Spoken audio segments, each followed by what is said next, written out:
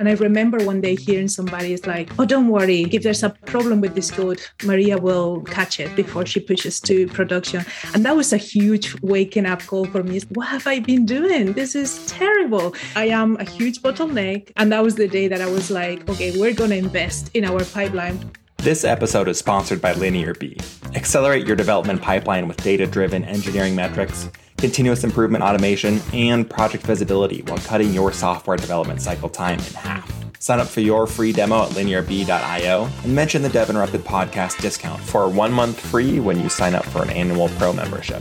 This is Connor Bronson, DevInterrupted community leader and producer of the DevInterrupted podcast. You might recognize me from a few ads around here. What you're about to hear is our first ever live episode of the DevInterrupted podcast, broadcast during our Interact conference on September 30th. We'll be doing another live podcast during our Interact 2.0 conference on February 3rd, 2022. We hope to see you all there. In the meantime, send us in your questions and suggestions for the podcast, and we'll be trying to answer all of them in upcoming episodes. Thanks for listening. Hey, what's up, everyone? Welcome to DevInterrupted. I'm your host, Dan Lyons, and today I'm joined for our live Interact podcast episode with Maria Gutierrez, VP of Engineering at Twitter. Maria, thanks for joining us. It's a pleasure to be here, Dan. It's great. Yeah, awesome to have you here. I'm super excited. One of the ways, my favorite ways to get things going, our audience can get to know you a little bit better, is to understand your career journey. How did you actually get to be the VP of Engineering at Twitter? What did that look like for you coming up in your career path? It has been a very interesting career path and not a very traditional one, I would say. I have been an engineer for 21 years now. I have worked at different types of companies, public and private, really big and really small, collocated, distributed, some very successful, some not so much. But I actually studied journalism when I was in Spain, which is where I'm originally from. But after moving to Edinburgh in Scotland in the year 2000, I decided to go back to university. And that's when I started learning software engineering. And halfway through the course, I was very lucky to get an internship at a financial institution here in Edinburgh. And after 3 months, they offered me a full-time job with a graduate position. And I took it because I thought, I might never get a job again in this. You never know. Back in the day, it was very difficult to tell how things were going to go. So I decided to finish my postgraduate diploma part-time while working. So that's a very kind of not traditional way to get started. Sometimes I call it the original boot camp. Back in the day when there wasn't boot camps, it's just this career complete transition. And then I moved to a smaller games company where I had the opportunity to work in all aspects of building software, from kind of requirement gathering all the way to supporting production systems. And that's where I feel I really learned kind of the craft. I worked with a really great small team of engineers that were all brilliant. And I was really able to learn how to build software end to end. A few years later, had the opportunity to join the Adobe Developer Technologies team in Edinburgh. At Adobe, I worked on building the system that enabled you to extend Creative Suite products. And back then, it was a big deal because with those extensions, you could add new functionality to Creative Suite products out of release cycle. And when I'm talking back when you got a CD to get your Creative Suite and there was 18 to 24 months kind of release cycles between the different versions. So it was really exciting that we could actually get changes done out of cycle and people could do new things with those products. But the really interesting part back then was I love that I got to work with a lot of customers internally and externally that were trying to leverage that functionality. And that's where I consider to start my career in management again. But I wasn't quite sure. I still wanted to be an individual contributor. So I stayed as an individual contributor until I did the change to working at Living Social. And from that, kind of moving to Living Social is when my management career started after having my son, Ethan. So I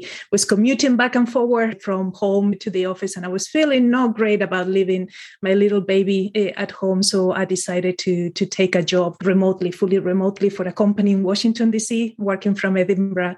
And actually, that was a great kind of decision, because what I thought was going to stop a little bit my career at that point in my personal life, it actually accelerated my growth, and was when I started to get the opportunity to become a manager, then a leader of an organization. Then I moved to other senior leadership positions at companies like Free Agent and Intercom, and now Twitter. So that's been kind of end to end in a few minutes, the whole journey. Yeah, that's quite the career journey, and honestly, fairly rapid growth for you, and ending up at Twitter and being a VP at Twitter. I think that's what a lot of people aspire to. You mentioned, I think it was around the Living Social time is when you went from being a developer, and then I think you were a team leader, and then made a jump to director. And usually what I've seen in people's careers, that's a very important moment, going from the developer to leading a team. And then usually when you get that director responsibility, that's where careers can really take off. Is there anything that happened to you during that time frame that allowed you to accelerate your career during that Living Social phase? Yeah, I think the business is the context around you that plays a big part to play. And actually, that's something that I tell a lot of people, that in times of change, when things feel that are a little bit unsettled and you're thinking, oh, should I leave a company or not? Actually, it creates a lot of opportunity, especially if a business is growing very rapidly. And that's what happened for me when I joined Living Social. We grew very quickly to almost 5,000 people. Yeah. And the organization went from about 24 people or so, I think it was, or a little bit more when I joined, to hundreds of people. And that really creates an opportunity for some people that really are willing to take the challenge and go for it, to really step up and have to learn very quickly, because you really get put on the spot. But at the same time, in a year, you learn probably 5 years worth of your career in somewhere that is going a little bit slower. So whilst I joined as a tech lead and I was still wanting to be an individual contributor, it was very clear to me that the most important thing that we needed for the group was somebody that could manage and grow the team and really build the processes for how we build and tie it to the business. And that's when it felt right for me to move into a management position. And then as we continue to grow the organization, take that additional responsibility over time. So it was over 5 years' time.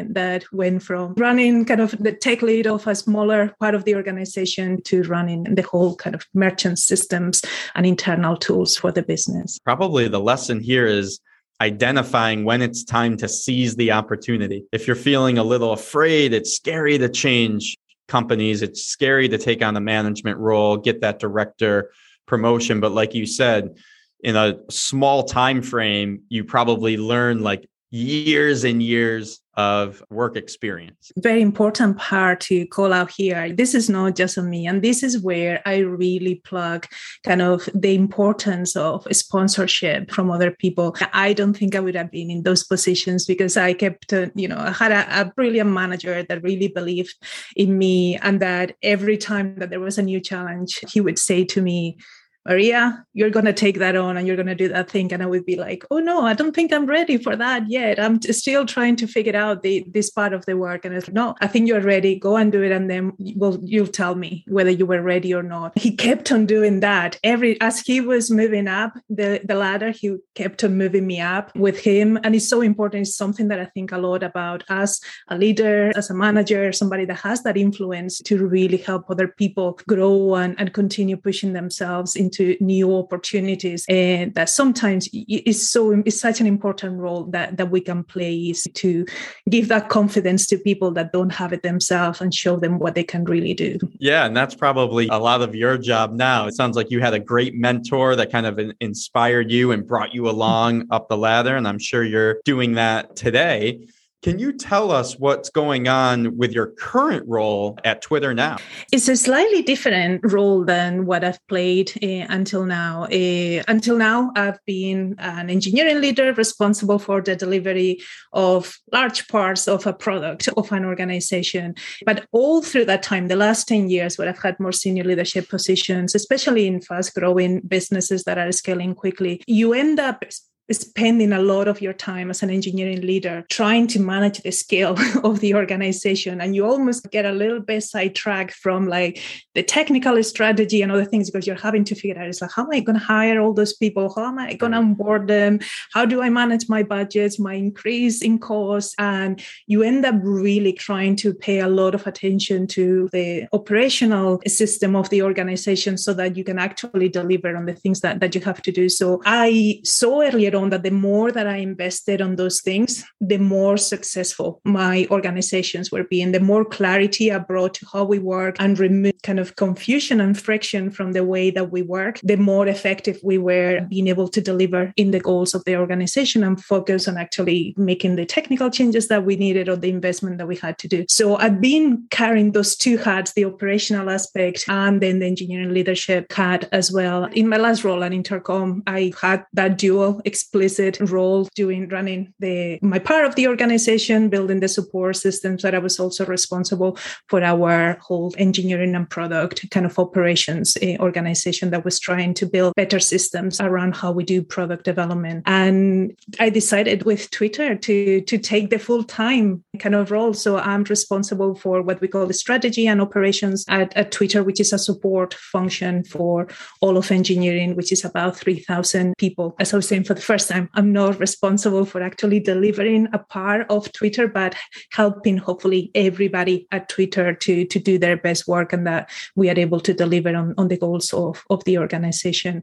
So I work very closely with the business functions that support engineering. And then we work on anything from how we do our hiring and headcount management and how our planning process and systems to supporting more kind of our execution reviews and how we help teams track their work and kind of coordinate between them to make sure that we are making the right investments in the right places. And we are standardizing a little bit how we operate. So it's easier then to collaborate and to get things done across the organization. And the reason sometimes maybe some organizations don't have an engineering leader on those positions. And one thing that I find super important for operations to function is to have domain experts that understand actually what it is like to be an engineer that is interacting with those processes and systems, or a manager, a director. So I think whilst we should leverage kind of the experts, finance, people team, talent acquisition, I think having somebody that can really represent the domain and make sure that those processes fit to how we want to build and who we are as an engineering organization is super important for their success. As a growing engineering leader, you have one ability to run a large team, set a lot of people up for success, mentor them, grow them. But also the path that you're on now, the work that you're doing, it sounds like you have a large range of impact. 3,000 engineers you're impacting. We will get into some of the processes that you're putting in place a little bit later on. I wanted to ask you something specific about Twitter. What have you found to be special about working at Twitter? So it's been only a few months, but by far the thing that really got me when I first joined is something that I've never experienced before at that like so much, and is how incredibly motivated and attuned people are to the mission of the business, kind of serving the public conversation. I've always worked in companies where the people are really buy into the mission and they're excited about what we're doing. But Twitter is something else. The people that join Twitter and are at Twitter truly believe about the purpose of the business and what we're trying to do. We all use the product every day and can really see the impact that it has in the world. And it's incredible to see kind of the healthy conversation internally too, is kind of that real mission and vision and values that they really are lived in the company. Yeah, that's awesome. Mission goes such a long way for the motivation and the decision making. And it sounds like the culture at Twitter, everyone's really aligned to that mission. A little bit of an internal thing that I heard about Twitter. I heard that at Twitter, there's something called focus weeks. Can you define those for our audience and share your viewpoint? Have you seen people tweeting about it from the company? This week is Focus Week, and why awesome. Perfect timing. Bit of a break in my calendar to meet together. So Focus Week is something that we've started to experiment like a little bit before I joined was kind of the first one.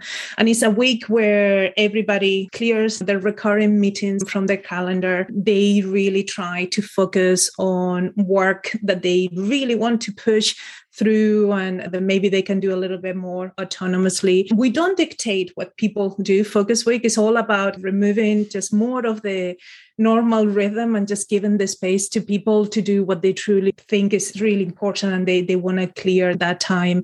We started to introduce it for a planning week. So we are just now getting Q4 plans in place. So we wanted to give time for people to really be able to focus on that and not having to balance all the other things day to day with planning. So that's one of the reasons, kind of one of the motivation in this specific one, why planning week is. Other times it might not be related to managers. The last one I used it to get a lot of my check-ins and promotion package put in place. Is things that you really need to sit for quite a few hours and spend quite a bit of time getting that done. So that was super helpful. But we also, it doesn't mean you have to do it by yourself. You can be having working sessions with people in your team just to move something forward quite quickly. This week, we are also starting to get prepared for end of year planning. So I've been having a lot of working sessions with my colleagues and peers just to get that done. But you know that there's no other things that you're trying to push forward at the same time. How often do the Focus Weeks happen? We've started to do them twice a quarter, but as I was saying, it's a little bit of an experiment. So we're getting feedback. Every time we do one, we get feedback just to understand what might be the preference from people on cadence, whether it's working or not, what things are working better, what things are not. We're still trying to do hiring, for example, because that's something that is very important for us to continue moving. So we ask people to please continue to help give people a great kind of candidate experience and continue doing those interviews, but it's a little bit at the discretion of the person and their manager. We also have Fridays, no meetings Fridays. There's a few things that we're trying to do, like Twitter. I don't know if you're aware, we're trying to decentralize the organization, and we're hiring people across the globe. So we really want to get into a habit that we can very successfully work better async. And this is Focus Week is a perfect example of where people are maybe producing more content and thinking, deep thinking, sharing their thoughts and strategies or things with their teams for feedback. And it's a way that we can really start building those muscles to enable us as an organization to work async as much as possible. That's really cool. And I take it as maybe an internal kind of process here that you all are trying out and iterating on and getting feedback. And I know you actually have some good articles, one of them that I checked out regarding sustainable engineering processes at scale. And it seems like this is something that you're fairly passionate about. What processes do you view as key to scaling engineering organizations? I think there's 3 types of things, if you group them, that roughly you need to be watching out for as a manager, as a leader. And it's like the processes that improve the quality of our execution, managing how we build and support and evolve our systems to our expected standards. So that's like, how do you deploy? What's your software development kind of process, or anything related to the craft of building and executing your products? And then you have the processes that help you align to the business, your ability to deliver those common goals. What are the things that you need to deliver for your customers, your revenue goals, your business sustainability targets, anything that is more business focused is like, how do we create a healthy and sustainable business and make sure that we're building not just things the right way, but we're building the right things as well. And then the third pillar for me is your people processes. How do we support at Twitter, our tweets, but like the people in the company, and with the aim of increasing engagement and growth of those people. And those are the processes that, from my experience, sometimes can be neglected, especially in the smaller companies. When you're moving very fast and you're trying to get your product market fit, which is the most important thing that you should be doing in earlier stage companies. But if you leave it too late with your people processes, actually those things can be backfire big time in the future, especially if you unintentionally start introducing big biases and unfairness in how you treat and bring your people. So that's something that I always ask people to, you don't have to boil the ocean, you don't have to do a lot of things, but just always be mindful and be intentional and reuse frameworks from other people, like whether it's career ladders or just be more intentional about how you pay people, etc. So because backpedaling for those from my personal experience working at very fast growing companies where maybe we haven't paid attention to those things is extremely painful and has a very direct impact to people's livelihood. So those are the three things. Yeah. They are interconnected. You can't just work on one thing independently, because if you have great goals and you have great execution, you're going to be building potentially great things. But if your culture is toxic, you're going to lose all the people that can build those things. You're going to be in a bad situation. If you have a great mission and you have great people, but your execution is poor, you're not going to get anywhere. You're not going to be successful as a business. If you have great execution and great people, but you don't know what you're doing and you're not going in the right direction, also you're not going to be successful as a business. So those things, you need to see it as a system, and everything really supports each other. That's really awesome. And honestly, I can totally relate to these three different categories. At Linear B, a lot of our audience either uses Linear B or have heard me talk about Linear B. We actually talk about running a metrics program based off of three pillars. And what our three pillars are, the first one is business alignment, which I think aligns to your second pillar. What I jotted down in a note, align to the business, right? Our second pillar is what we call pipeline observability, which essentially aligns to your first category, the quality of the execution, the speed of the execution, finding bottlenecks. And our third pillar is actually something that we call workflow optimization. And that's something that we have this like really cool adaptive bot that we're putting into the hands of all developers. And I could probably relate that to taking care of people, because it saves the developer time. It allows them to reduce their cognitive load so that they can focus on what is the interesting parts of my work. So I can totally respect and appreciate the three categories that you mentioned there. And my next question is, like, how do you go about implementing these?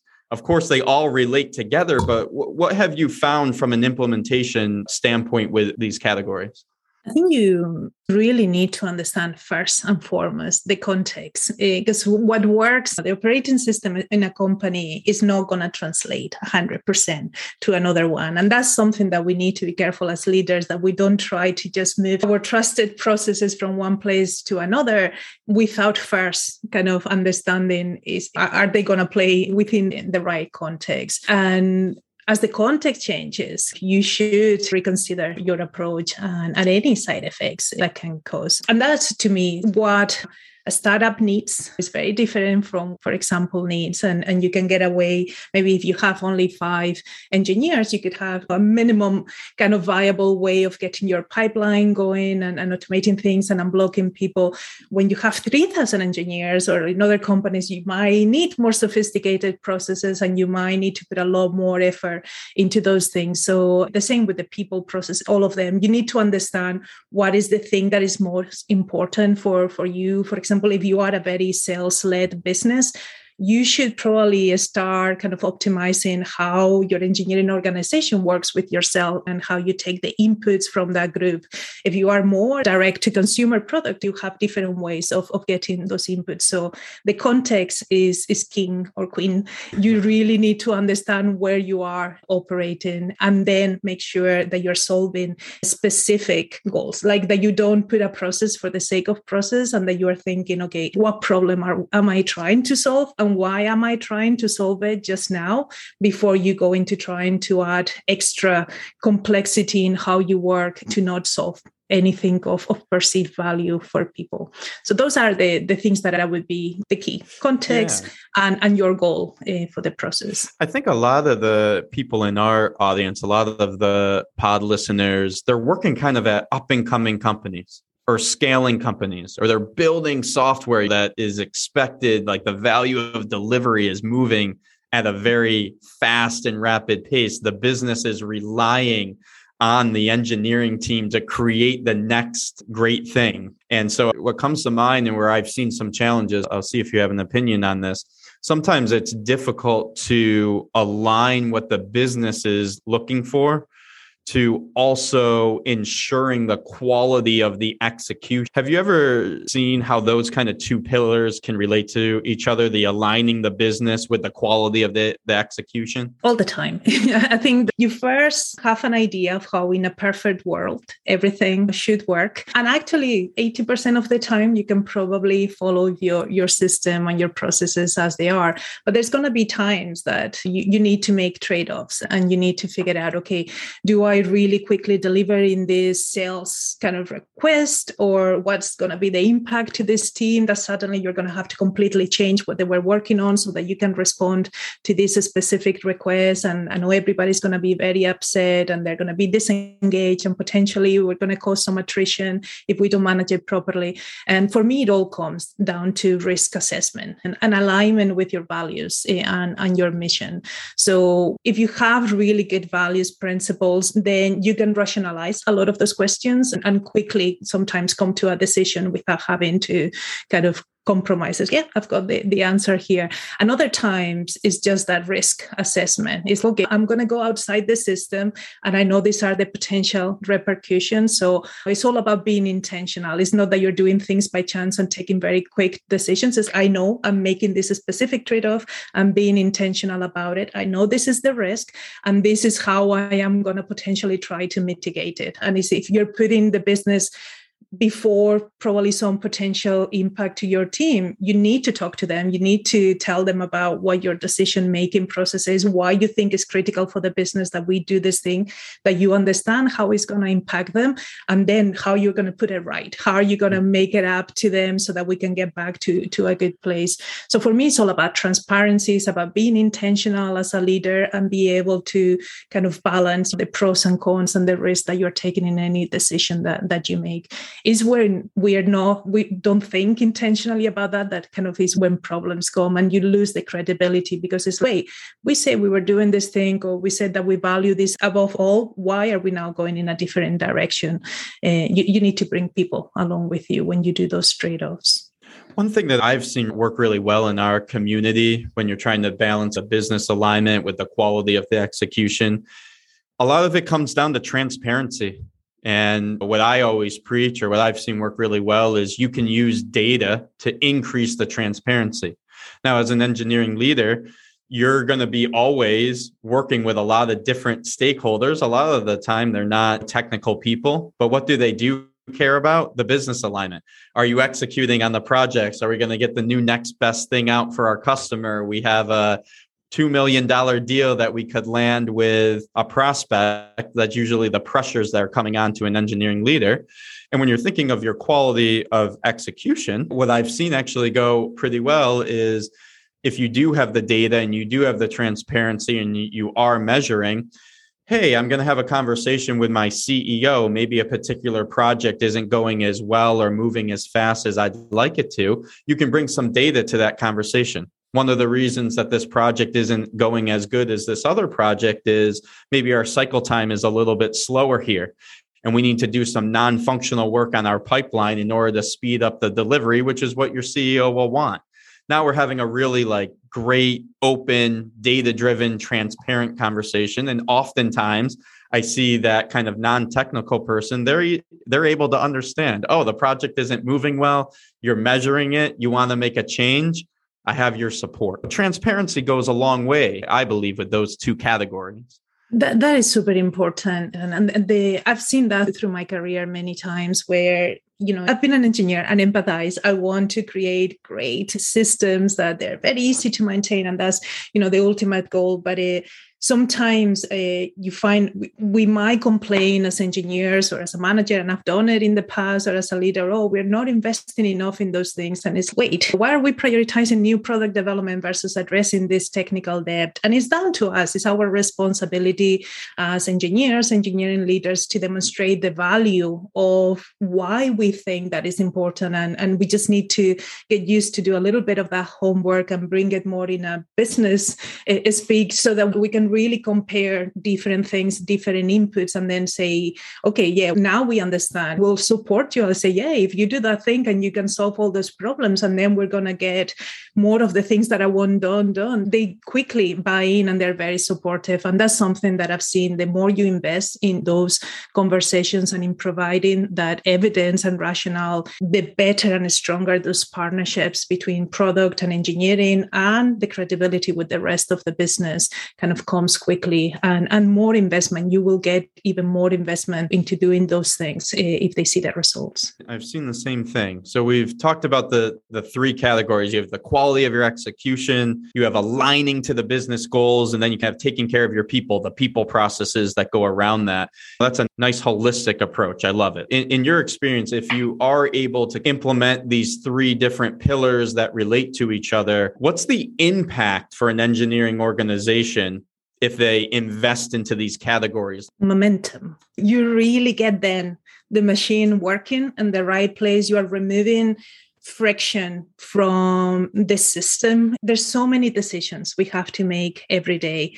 And how do we help teams to really be able to spend all their focus on solving those very specific problems for our customers, those challenges that we're trying to do?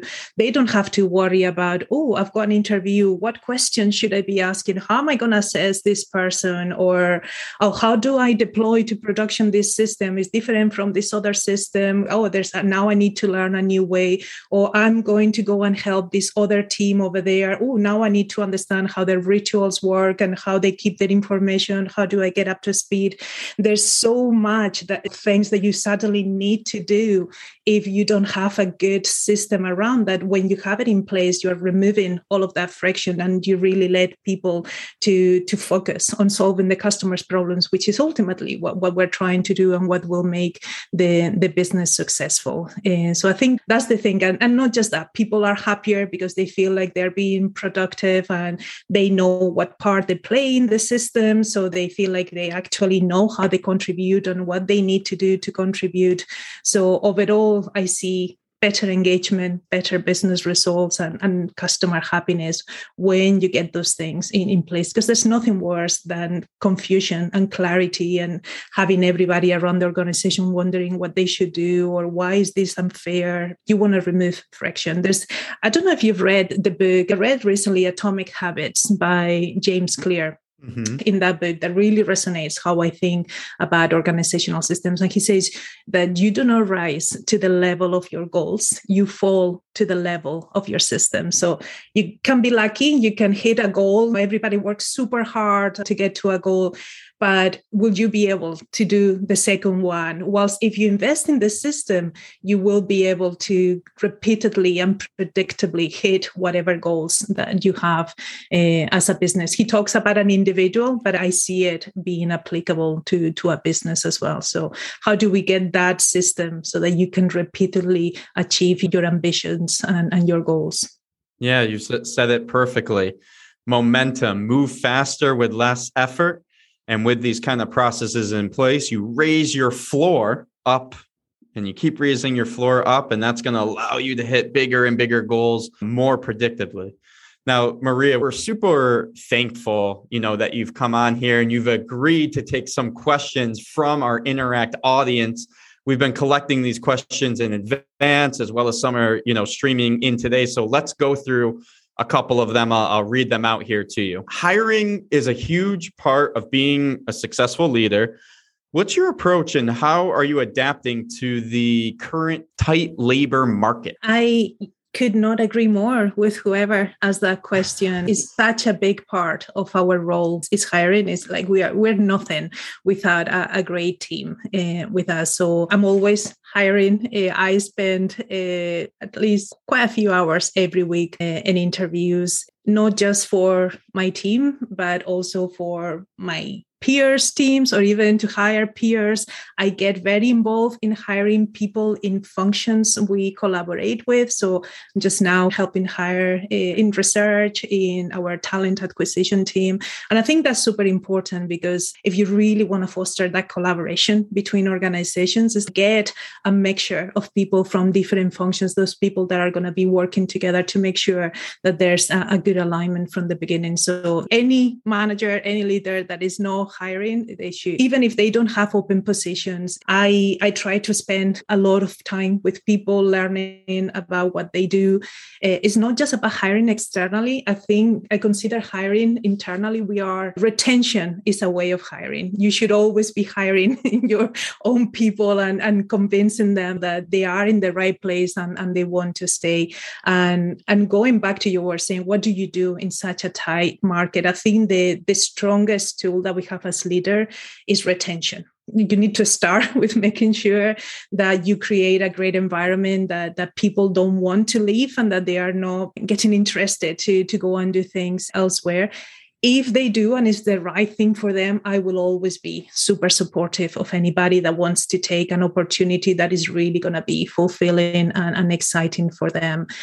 So there's that aspect of hiring that you always have to be doing externally and internally, meeting people. You never know when they might come and join your team in the future. But then you also need to keep abreast of what's going on in the market. So I work very closely just now with our talent acquisition team, with our people team, our comp team, to understand, okay, what are the signals? What are we seeing? What's happening? How do we want to think about what is going on with the market? Because you need to be able to adapt. And during these times just now, it's changing so much that we all are having to be very aware of what's happening so that we can keep our teams and continue building them up. Okay, great. I have another one here. What's your perspective on remote work? I have been working remotely in a distributed fashion outside from the head office for 10 years now. Since 2011 was when I got the Living Social job that was full-time from home, from here in Scotland to working with Washington, D.C., and then I had people all over the world. And that was 10 years ago. It was not a thing that most companies did. So it was quite pioneering for us to build that engineering distributed organization.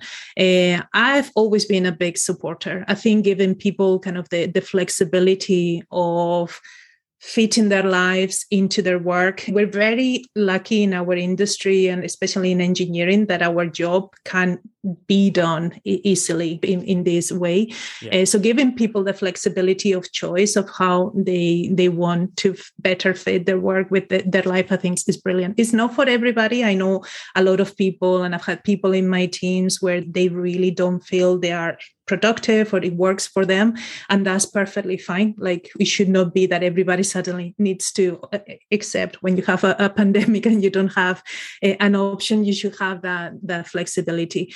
But as leaders, what I learned very early on is that you need to be very intentional about how you set up people for success. Because if you don't think about the implications and you don't give people the same opportunities, and you, for example, start creating artificial glass ceilings for people that are working remotely, they don't get an opportunity to be promoted or to get to leadership positions, etc., you then will lose those people very quickly. So you need to think, how do you enable the whole organization to be able to benefit from everything that your company has to give, regardless of where they are and how they do it. And actually, the work around improving your operating system and clarity of how everything is done and every systems that everybody can use, that there's no gates to get to information and everybody operates in the same way, really helps being able to decentralize your workforce, because then everybody has access and know how to operate, and you don't have to be guessing what's happening in the head office. So being intentional and supportive of the new reality for a lot of people. That said, the last year and a half, 2 years has not been the same experience that I had in my previous years working remotely. So we've all gone from a very different set of challenges. And even for myself, that I've loved working remotely for many years, it's been challenging, and not being able to connect with people every so often has been hard. Speaking of challenges, the next question, what's been your biggest challenge as an engineering leader? Biggest challenge, I think, is is different stages of my career, especially when I was earlier on a manager. You were talking about that transition from being an IC to being a manager and then more of a leader. It's a pretty tough jump because you're so used to be in the systems, how everything works. You can get things done and out of the way. And then having to really learn to delegate and to invest in the systems that is going to help the team grow was quite, I remember back in the day, a challenge for me. And I learned it the hard way because I remember when I was at Living Social and I was technical lead of the team, then became a manager, and I had the keys to production. So that was before the days when people were still like the only person that could push to production. And then all my team were getting their pull requests. And then at a certain point, they were waiting for me to push things to production. I became a manager. I still was doing that. And I remember one day hearing somebody is like, oh, don't worry. If there's a problem with this code, Maria will catch it before she pushes to production. And that was a huge waking up call for me. What have I been doing? This is terrible. First, I am a huge bottleneck. And that was the day that I was like, okay, we're going to invest in our pipeline. We're going to automate this thing. We're going to make it safe for everybody to deploy, get monitoring in place, get good ways to deploy the code. And we're going to diversify the responsibility. Everybody's responsible for their own work, and the quality, the culture of the team completely changed. And it's like, it might look scary, but you need to delegate and you just need to create some of the constraints, the safety nets to protect the business, because you don't want to do things that can put the team at risk, the business at risk. But that's something that I've taken from that. It's like when I see myself being caught in the details, it's what's happening here. You need to remember, no, actually, I need to invest in the team. I need to kind of trust and then pass some of that responsibility and create safety nets. And more later on in my career, the part that I've really learned is, as a manager, you normally start thinking that the world is on your shoulders. You're responsible for what's happening with your team, your organization, and you can get very fixated and just optimizing and making that part of the organization better. But actually, if the rest of the business is not working well, if you don't have a great goals for the business, doesn't matter how well your engineering organization is writing code, deploying and doing all the things that you think a great organization should be doing, if we're not doing the right thing or if other parts of the business are struggling. So I really learned to really be part of a team at the leadership level. I'm a big fan of The Advantage by Patrick Lencioni. So I don't know if you've read the book, but it's all about leadership cohesion and really those common goals and supporting each other and helping each other to ultimately deliver what's more important to the business.